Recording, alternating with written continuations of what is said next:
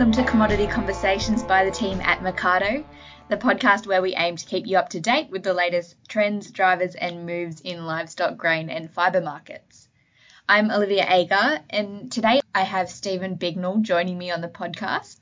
Now, Steve is Manager of Market Information at Meat and Livestock Australia and is one of the leading contributors to MLA's latest cattle industry projections, which just got an update in recent weeks and is what we're going to have a chat about today.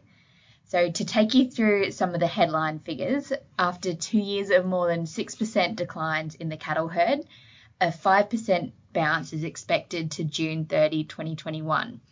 And by 2023, the herd is expected to be back at 2018 levels. So what that does mean is that 500,000 head, or 7.4%, has been stripped out of slaughter for 2021. So there's a lot to unpack in these projections, more than we can get to in detail in one episode. So we'll keep it to the key points and changes today with Steve. I hope you enjoy the episode, and after a thanks to this week's podcast sponsor, we'll get straight into it. Thanks for tuning in to Commodity Conversations. This week is brought to you by ProAdvice. ProAdvice offer tailored services to suit your accounting needs. They have a long history of working with farming families, and they understand the day-to-day realities and challenges of farm life. Whether it be strategic and succession planning, improving your communication and decision making, or accounting services and business software solutions, ProAdvice will help your farm run more efficiently. Hop on their website or give them a call to find out more. Thanks so much for coming on the podcast today, Steve, to talk to MLA's latest cattle projections. Our analysts have a lot of interest in both the sheep and cattle forecast done by MLA, with a lot of the numbers feeding into our analysis and our modelling. So we really appreciate having you on to talk us through the projections today.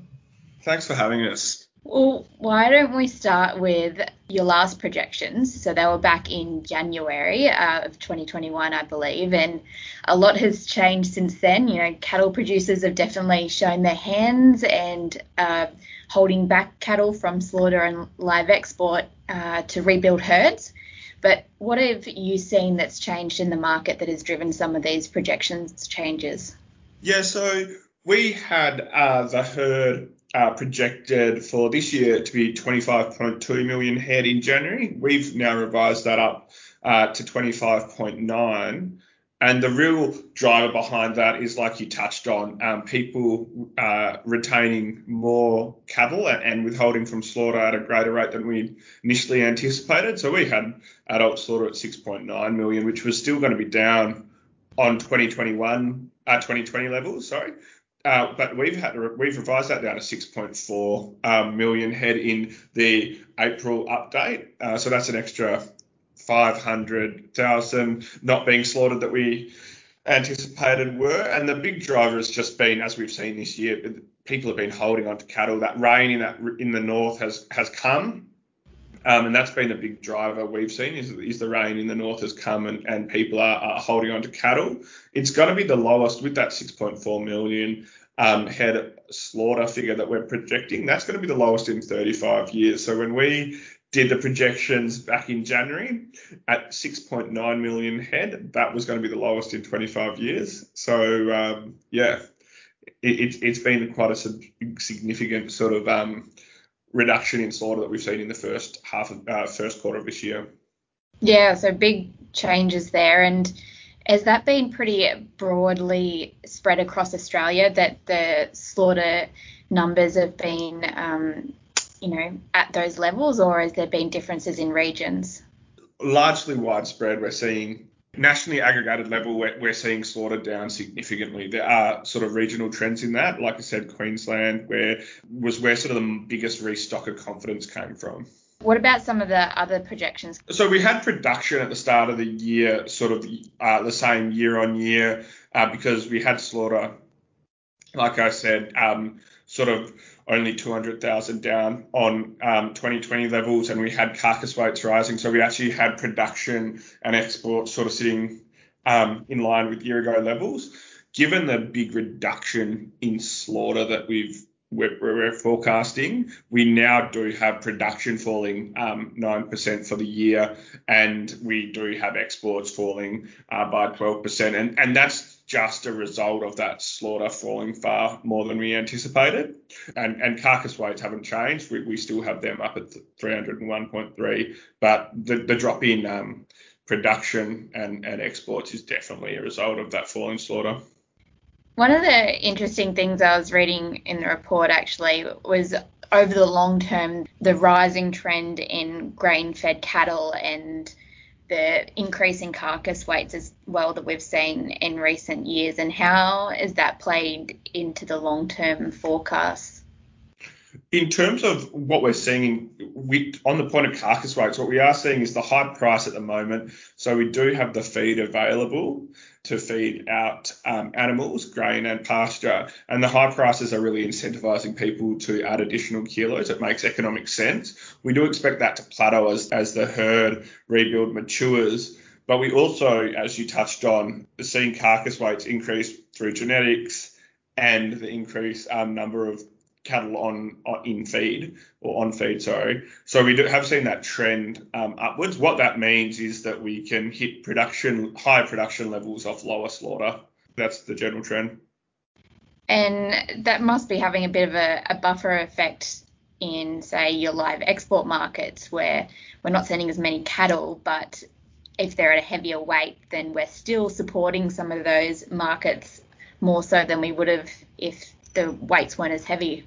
Yeah, we are seeing. So the boats, looking at boat weight, you're on the money there. So with boat weights, even if numbers fall, the number of head on those boats, the weights aren't falling by as much, and that's the same with slaughter. Still, with any drop like this year, live X down 26%, we'll obviously see the total weight on boats fall, but it won't be as significant as the per head number. And can you talk a little bit more about the numbers of live export and what that means for those markets moving ahead? Yep. So with one of the live export things we have had is we are so in the live export space with that drop down 26%. Some of that is friction around price. So we know into Indonesia the price of cattle is having a little bit of an impact on the numbers exported. And then the number of cattle into some of the other countries that have been more affected by COVID has sort of softened. But we do expect that to tick up in the later half of this year as prices sort of mature and as some of those economies come back online from COVID. That's what we're expecting. And there's also obviously the New Zealand ban in the breeder space around what that will mean. What I'm hearing from you, Stephen, really is that the tight supplies are expected for a long way out. When are we looking for this to sort of turn around and we're seeing, the numbers steady? Well, what we can see is that with the slaughter, we have got slaughter still below 7 million in 2022. Yeah. So in terms of that means that the supply will be tightened for 2 years. But what that is doing, and as we sort of said with the herd numbers increasing from 25.2 to 25.9 million, is that reduction in slaughter is going to accelerate the pace of the herd rebuild. So while supply through processing facilities is expected to be sort of subdued for this year and into next year, that will result in more animals on ground. So these cuts to slaughter in the near term are benefiting the rebuild pace and getting us back up there quicker. Yeah, we had a far slower herd rebuild predicted at the start of the year on those high slaughter numbers. Yep. And what sort of seasonal assumptions, I guess, come into these projections that you make, Steve? We know the seasons have a huge impact on what's being held on farm and what's going to slaughter. So what's sort of built into these projections that you have at the moment? So we obviously use the BOM forecast, and then we look at sort of rainfall patterns and what that looks like historically. One thing in April, we were expecting obviously a wetter than normal La Nina, and we were waiting that out for a while and wondering if that would come into fruition, because it was probably we had a wet December, but then in January and February, we were wondering if the wet would come to fruition.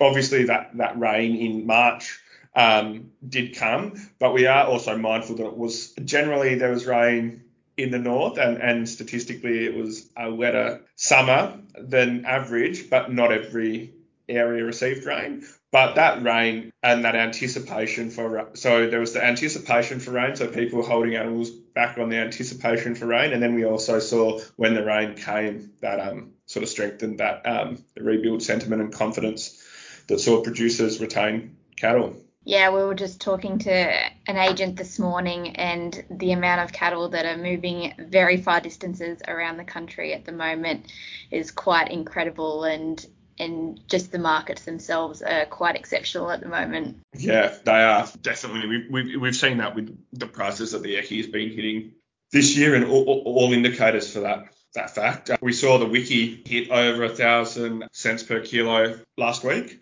because WA had a bit of rain, and obviously the restocker sentiment there is high, with obviously a smaller pool of cattle available.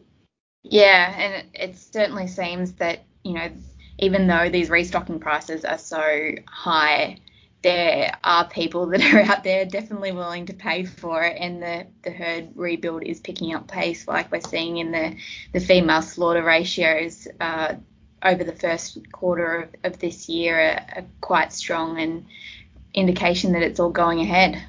Yes, definitely. We're obviously seeing that trading on and off of available grass. We are seeing that to some extent. So that's obviously not feeding necessarily into that long-term rebuild. We're seeing some producers trade on and off grass and trying to make their margin out of obviously feeding to heavier weights. But we are seeing a lot of those producers looking for young females that they'll be able to get a number of calf drops out of, and we're definitely seeing the value of those young animals in the markets. And sort of to wrap up, was there any other big surprises, I guess, in the market and in what you found in the projections that you found interesting?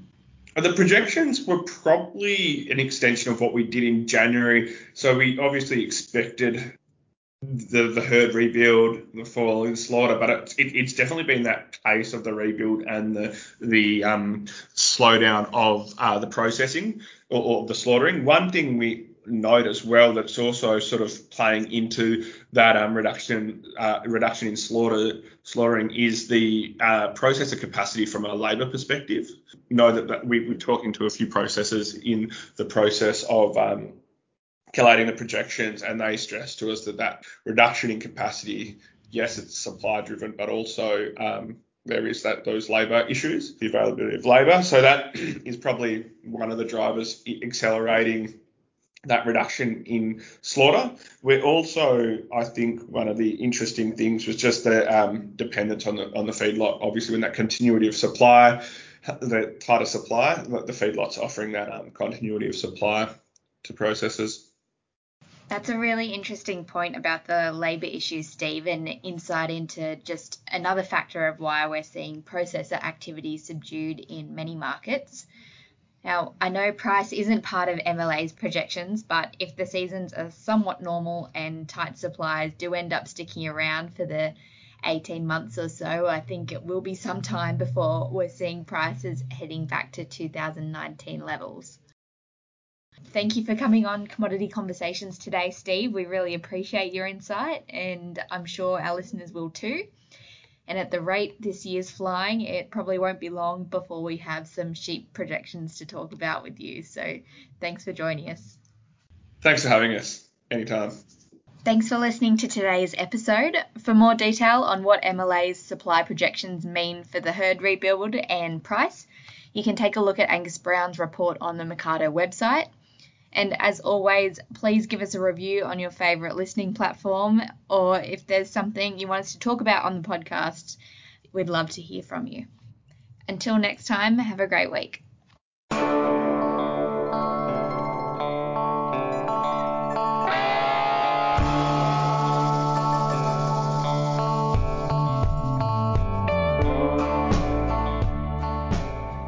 Thanks for listening to Commodity Conversations, audio production by David Myers.